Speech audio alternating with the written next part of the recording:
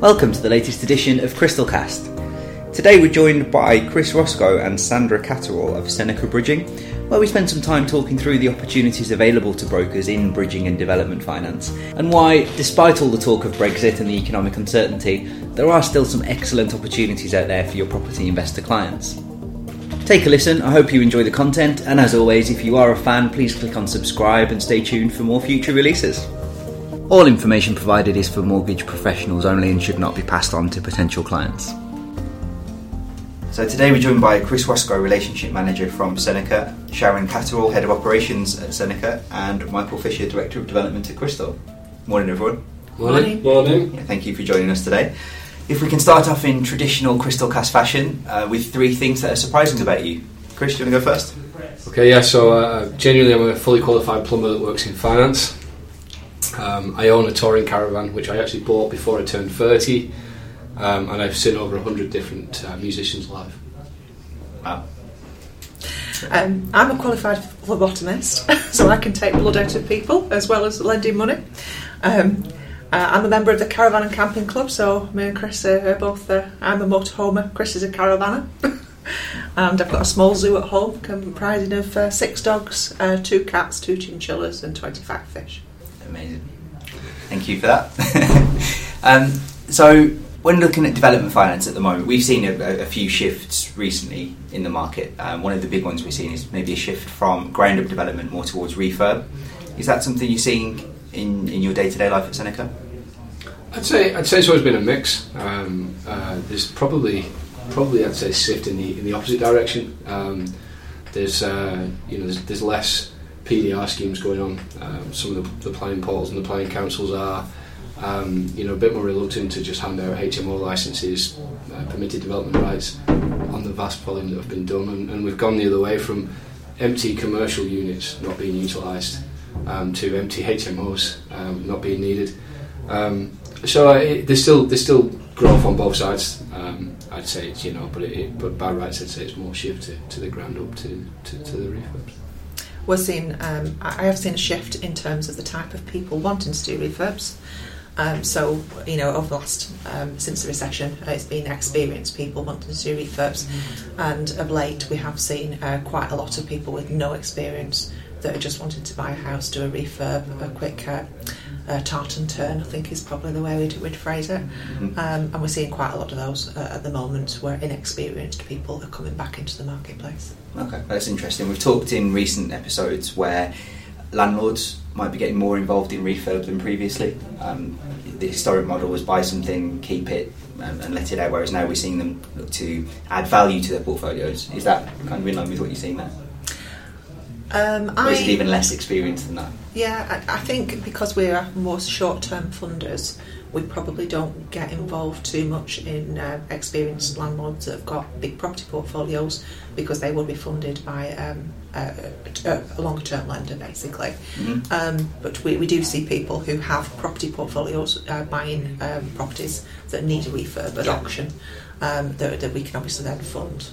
So I think maybe the longer term finance providers, the banks that are genuinely cheaper rates than we are probably the ones who are going to see that kind of shift. Yeah, we've seen the need for bridging in that particular sector. I've got a client at the moment his model has always been buy a buy-to-let, maybe add a room to it and then let it out from there, whereas now he's moving more into the commercial space, so buying a shop with one flat above and maybe splitting that into 2 or 3. So he's needing to look at bridging, whereas before bridging wasn't really an option to him. Yes. Yeah, I think ultimately you've hit the head there, Chris. The exits now, I'm seeing more retaining and exit being a refinance, so we're helping the clients all the way through the journey, whereas before a lot of my projects were definitely marketing 3 months before completion, the exit via sale. So without a doubt, landlords are looking to increase the yields on the property, and the easiest way to do that ultimately is to buy something that you can add value on by refurbing it. We've also seen a rise in the number of refinancing of existing projects. How do you stand on that from Seneca? Yeah, I've been in the industry for sort of 3 or 4 years now, and it's the same as Mike's just touched on. When I joined the industry, I'd say 90% of the exits that were being put to us were sell. Now it's probably more 70-30 in the favour of a refinance. there are some lenders coming into the market doing almost bridge to let products, and some of the longer term lenders are taking a bit more of a view on the LTVs, being a bit more punchy, which fits with the original bridge model. There's also that taboo's been lifted. If a bridging lender's done the original finance, be it build the properties, convert them, refurb them, that it's got a bridging lender on there, we're not going to touch it. That's almost disappeared as well. So yeah, I'd say I agree with that. There's a lot more refinance exits being utilised than sell on the open market. I think we see it particularly in sort of your average house prices and average apartment prices, probably not so much in the high-end market. High-end market is kind of, I think with all the issues surrounding Brexit at the moment, I think the high-end market is probably the market that's been affected the most. Yeah, again, I can vouch for that. There's fewer and fewer inquiries for £1 million plus properties, and certainly those kind of units in the London area. The market was flooded with, certainly the bridging and development area. There was tons of that knocking around 2-3 years ago. I very rarely see those kind of inquiries within it. Yeah, likewise, I see exactly the same. I mean, the only ones at the large single dwellings that I see really are the ones where there's actually a pre-sale in place, as it stands at the moment, and which is good for me, because it's really where the lenders that will look at high value assets, large single dwellings, they really need to see something kind of concrete and sewn up, really, in the form of money's held on account with a solicitor or a contract signed. With rebridging, it's always obviously been a bit of a taboo within the industry. Again, Michael, back me up on this, we're certainly seeing now more schemes that maybe have run out of funding initially, or where someone's tried to do it themselves and reached an impasse. How do you stand on rebridging? I'll take this one. Seneca's sort of, we've always had an open mind on it. We've never said no to rebridging, but we also, we don't actively market it. It's a case of, does it make sense? Is there a valid reason for why it's gone over term? Why is the funder pulled out? There's been a lot of lenders that have struggled in the recent years. Some peer-to-peer lenders have come and gone. So again, you shouldn't penalise the customer for that. If their existing lenders, had financial problems or hasn't had the backing that was promised. However, on the flip side, if the client has just been lazy or has taken time with the planning, or has chosen the wrong contractor and they're almost at fault for the scheme, then we'd probably take a view that wouldn't fit with us. It needs to be a valid reason, and we'll look to help out if possible, and if it makes business sense for all parties. I think that's one of the benefits of Seneca, because we're such a small team and direct access to the decision makers. We can have not a one size fits all solution.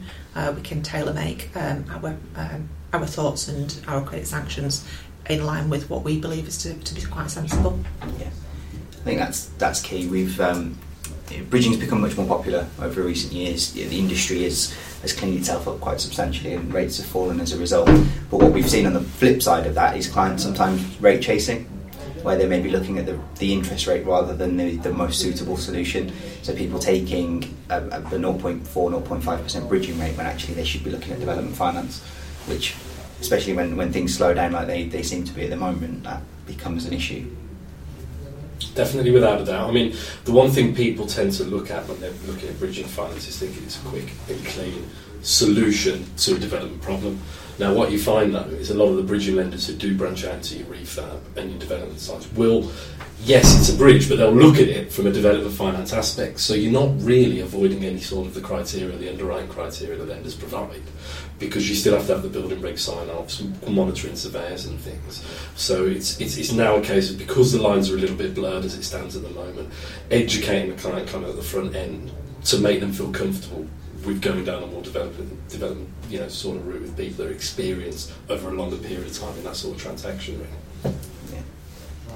We do find that some of the rebridges that we see are because somebody has gone to the wrong funder in the first place.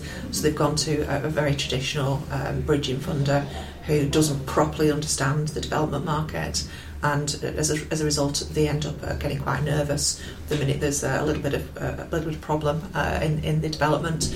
the only thing you can say with any great deal of certainty when you get involved in any development lending is the minute they put the spade in the ground, there'll be a cost overrun or there'll be a time overrun.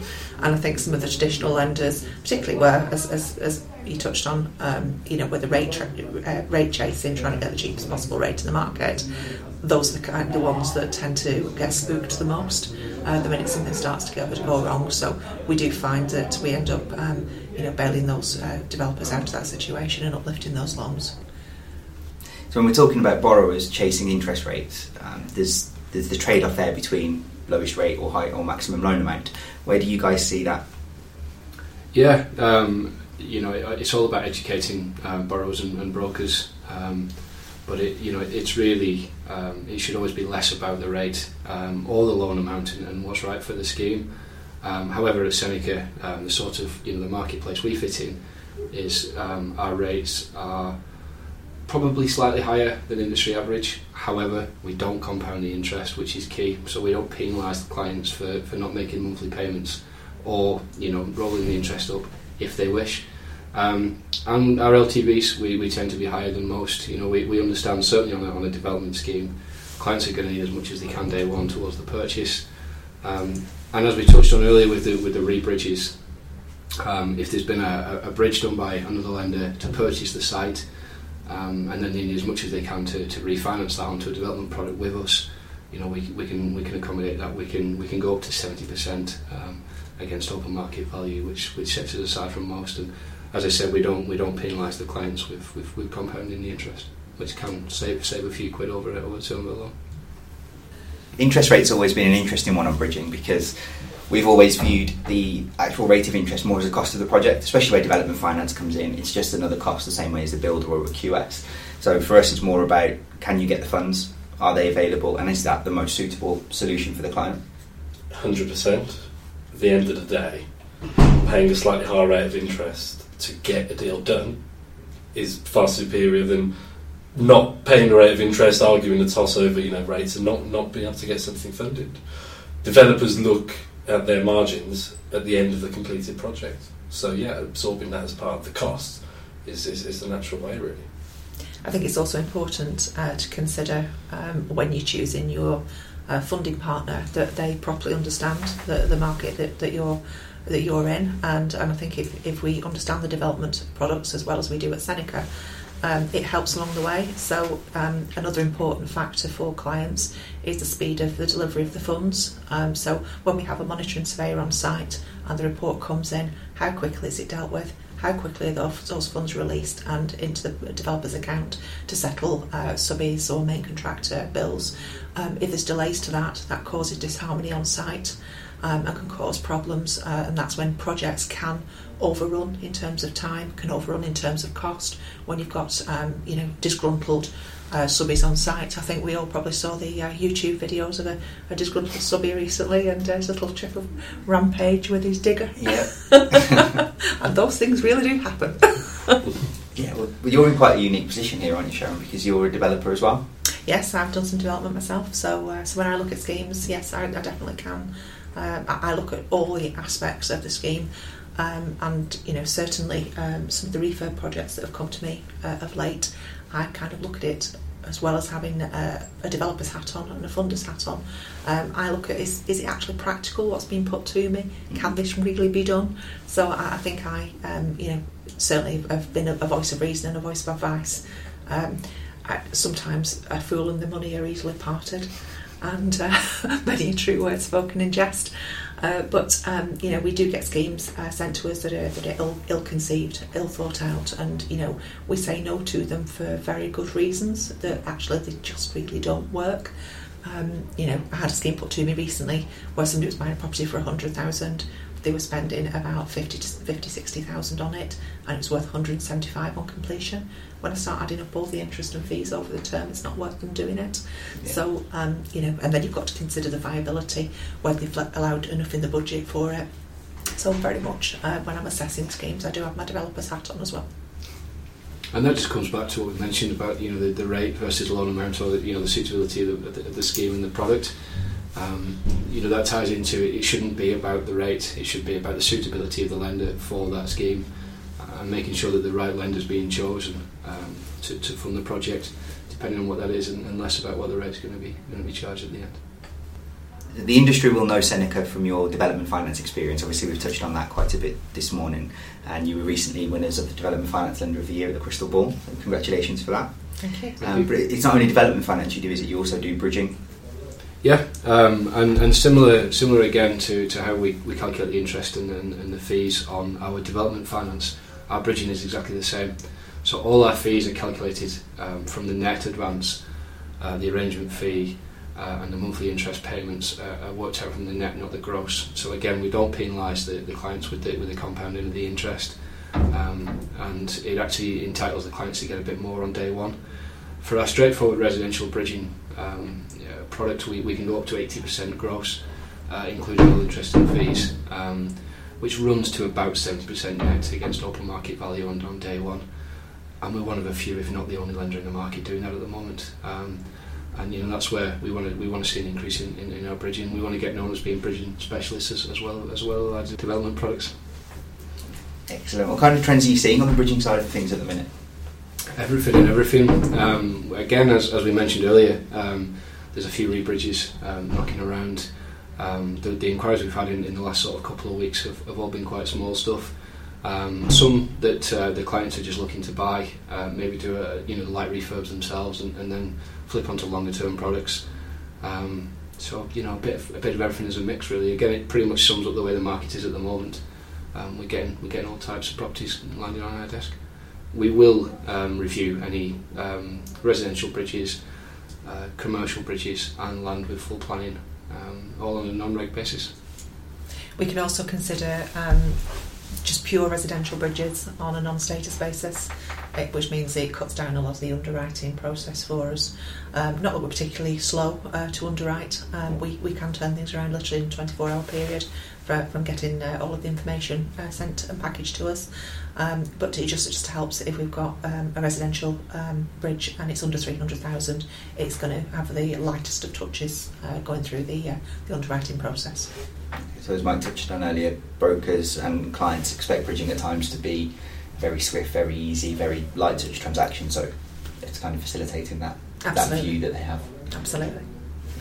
So far in 2019, obviously there have been numerous changes, tax changes, political issues, etc.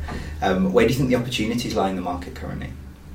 Yeah, I think Brexit, one way or another, whatever your views on that are, there's going to be a level of uncertainty. Your banks and your high street lenders are always going to, they're always being a bit reserved in current times, and we've had a few big recessions over the last few years. Brexit's still causing uncertainty. So for us and the rest of the bridging and development market, there's always opportunities there. I think they'll never, the high street lenders and the mainstream lenders will never do everything that the subprime mortgage market does. And it's just about getting Seneca's name out there, show what we're capable of, and increase business. As we touched, we're great at development. We've got a long running history and track record of those schemes. We want to get known in the bridging game the same. So we're pushing on our marketing and our products around the straightforward bridging loans. I think the bottom line, even though Brexit and the uncertainty that Brexit's creating, we still have a fundamental problem in this country, and that's we've got a shortage of housing. So, and that isn't going to go away. And I think the amount of the length of time that Brexit is taking, whether you were a Remainer or you were a Brexiteer, I think people just want to see that deal done now. And we're certainly not seeing a reduction in the number of schemes coming across our desk as a result of developers or investors being nervous about entering into the market, which is good. Mm-hmm. We have seen a bit of a tempered appetite in high-end property, which I think we touched on earlier. The London market, where you traditionally get your high-end values. And I think certainly from Seneca's point of view, we are definitely favouring average house price stock. So anything that comes across our desks, maybe over £1 million, that'd be the kind of stock that we would be a bit more reserved on, really, in these uncertain times. But certainly, we're not reining in any of our products at this moment in time as a result of Brexit. I think also there's been opportunities outside of London. This whole Brexit and the recession we've been through in the last few years, as people have realised there is life outside the M25. We've done several schemes up in Scotland, in the North East, in the Midlands, South Wales, and that's great for the country as a whole. And it doesn't put us off that it's not in London. We will lend all over the country in Scotland and Wales. Yeah, I think Sharon hit the nail on the head, really. Regardless of what side of the fence that you sit on, a decision and a line in the sand needs to be drawn now. What you are finding is the less speculative developers, the more cautious guys who are looking to jump into the first or second schemes. I think ultimately they've been put off. The more seasoned professionals who kind of traded through the big crash in 2008, they tend to be a little bit more pragmatic with their attitude and going into the schemes knowing what the pitfalls are. And the chances are if they have traded with the previous recession, then they've got enough skin in the game and a little bit of cash flow to be able to get them through it. The one thing I'm seeing in terms of exits is with the apartment block schemes where a lot of it is off-plan sales to foreign nationals, there's definite reduction in kind of your Far East investors and people from the Middle East looking to retain properties in England. So I think there's a bit of a more cautious approach there. So what I am finding is a lot of my exits, if they aren't refinanced and they are sale, is going to the general public in the UK rather than overseas investments. So where do you see the market heading for the rest of the year? I think it'll stay pretty buoyant. I don't think Brexit's had a massive impact one way or another. The sooner they get on with Brexit, the better for us all. There may be a period of uncertainty post-Brexit, whichever way it goes. But I think certainly by the end of the year, we'll be back where we were. And we've seen massive growth in the first quarter of the year. And if it continues, we'll have our best year at Seneca. And that's what we're aiming for, and to smash it again in 2020. I think ultimately there's going to be a massive influx of inquiries the day the Brexit decision is actually made. Things are only going to get bigger. The cautious people are going to be back in the game. All the people that have land banked at the moment that are sitting on the really, the larger unit schemes, maybe 160, 150 unit plus schemes, all of a sudden are going to be looking again for the finance and sharpening the pencils. Yeah. I think, Sharon, you touched on it earlier. The UK's got a housing problem, and that's not going to go away regardless of what happens with Brexit. Absolutely. So at some point people will see the opportunity, and if they are holding sites, Mike, then at some point they need to open up and the market becomes more liquid as a result. Yeah, without a doubt. I've spoken to a lot of developers, a lot of kind of our seasonal clients that keep coming back who've constantly got things on the back burner. And, they've made it quite clear that they've got a couple of plots of land and such that they're waiting to kind of release once they know about the costs, because it's not just about the appetite to sell really. What the contractors are doing, they're worried about the increasing cost of materials as well, and you don't know what impact that's going to have, and there's a huge bearing really on when you're working with tight margins, which a lot of developers do now, you're 15-20%. Yeah. They need to be ensure that all these materials and the labour costs aren't going to just jump through the roof. And that we talk about the sale of being people's appetite to buy, but really it's the profit margins on the contractors that's probably driving that cautious approach as much as the other reason. So to finish up then, the traditional CrystalCast question: if you could make one change to the industry, what would you do and why? Chris? Yeah, for me it'd just be a greater exposure of our industry as a whole. I think the regulators and the high street lenders and your large mortgage brokers and the likes, they almost forget that we're all here, screaming about how wonderful we're all doing and how much we can help clients. It's nice to see that over the years the taboo of bridging and development finance, certainly in the short-term game that we're all in, has been lifted and is lifting at a rapid pace. But I think we can still do with more exposure to your average Joe. We're here, we can help you. We're not a means to an end. When the client goes into his bank to speak to his bank manager and he needs a short-term bridge or short-term development finance, we don't get a look in, and it'd be nice if that changed. Sharon? Yeah, just to echo some of Chris's thoughts. There has been a stigma in the marketplace. I think some traditional borrowers seem to think that we have lower standards, we're more aggressive if schemes start to go wrong. And there's a trust issue there, and certainly what I've seen, from Seneca's perspective, we are actually good at what we do. because we've got a strength of knowledge there, we are able to work with clients probably far better than your traditional institutions, such as the main high street banks, who the minute there becomes a problem, you get pushed into a problem management unit, then onto recoveries, and you're just going through a process rather than a personalised approach. And I think a lot of the smaller lenders are more personal. Mike? I think really the one thing that I would change is a more streamlined approach to how interest is illustrated with the lenders. I think when you work in this industry where there is an element of suspicion and caution with people that haven't used bridging finance, haven't used development finance, and there's a multitude of options across the board from the north to the south of England, and everyone's got money to lend, and everyone offers great products and services.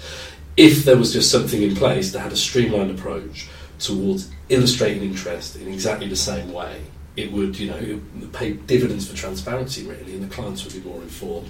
It'll empower the brokers to be able to explain things a bit more, and ultimately I think that's the one single change that would have a massive impact. Well, thank you very much, everyone. There's some really interesting content there, and I hope our brokers find it useful. Thank you. Thank you. Cheers. Thank you. To hear the rest of the series and be notified first of future episodes, hit subscribe. And to discuss any of the topics covered in today's CrystalCast, or any other specialist finance requirements, call us on 01827 301070 or visit our website at www.crystalsf.com. Thank you to today's guests, and as always, thank you for listening.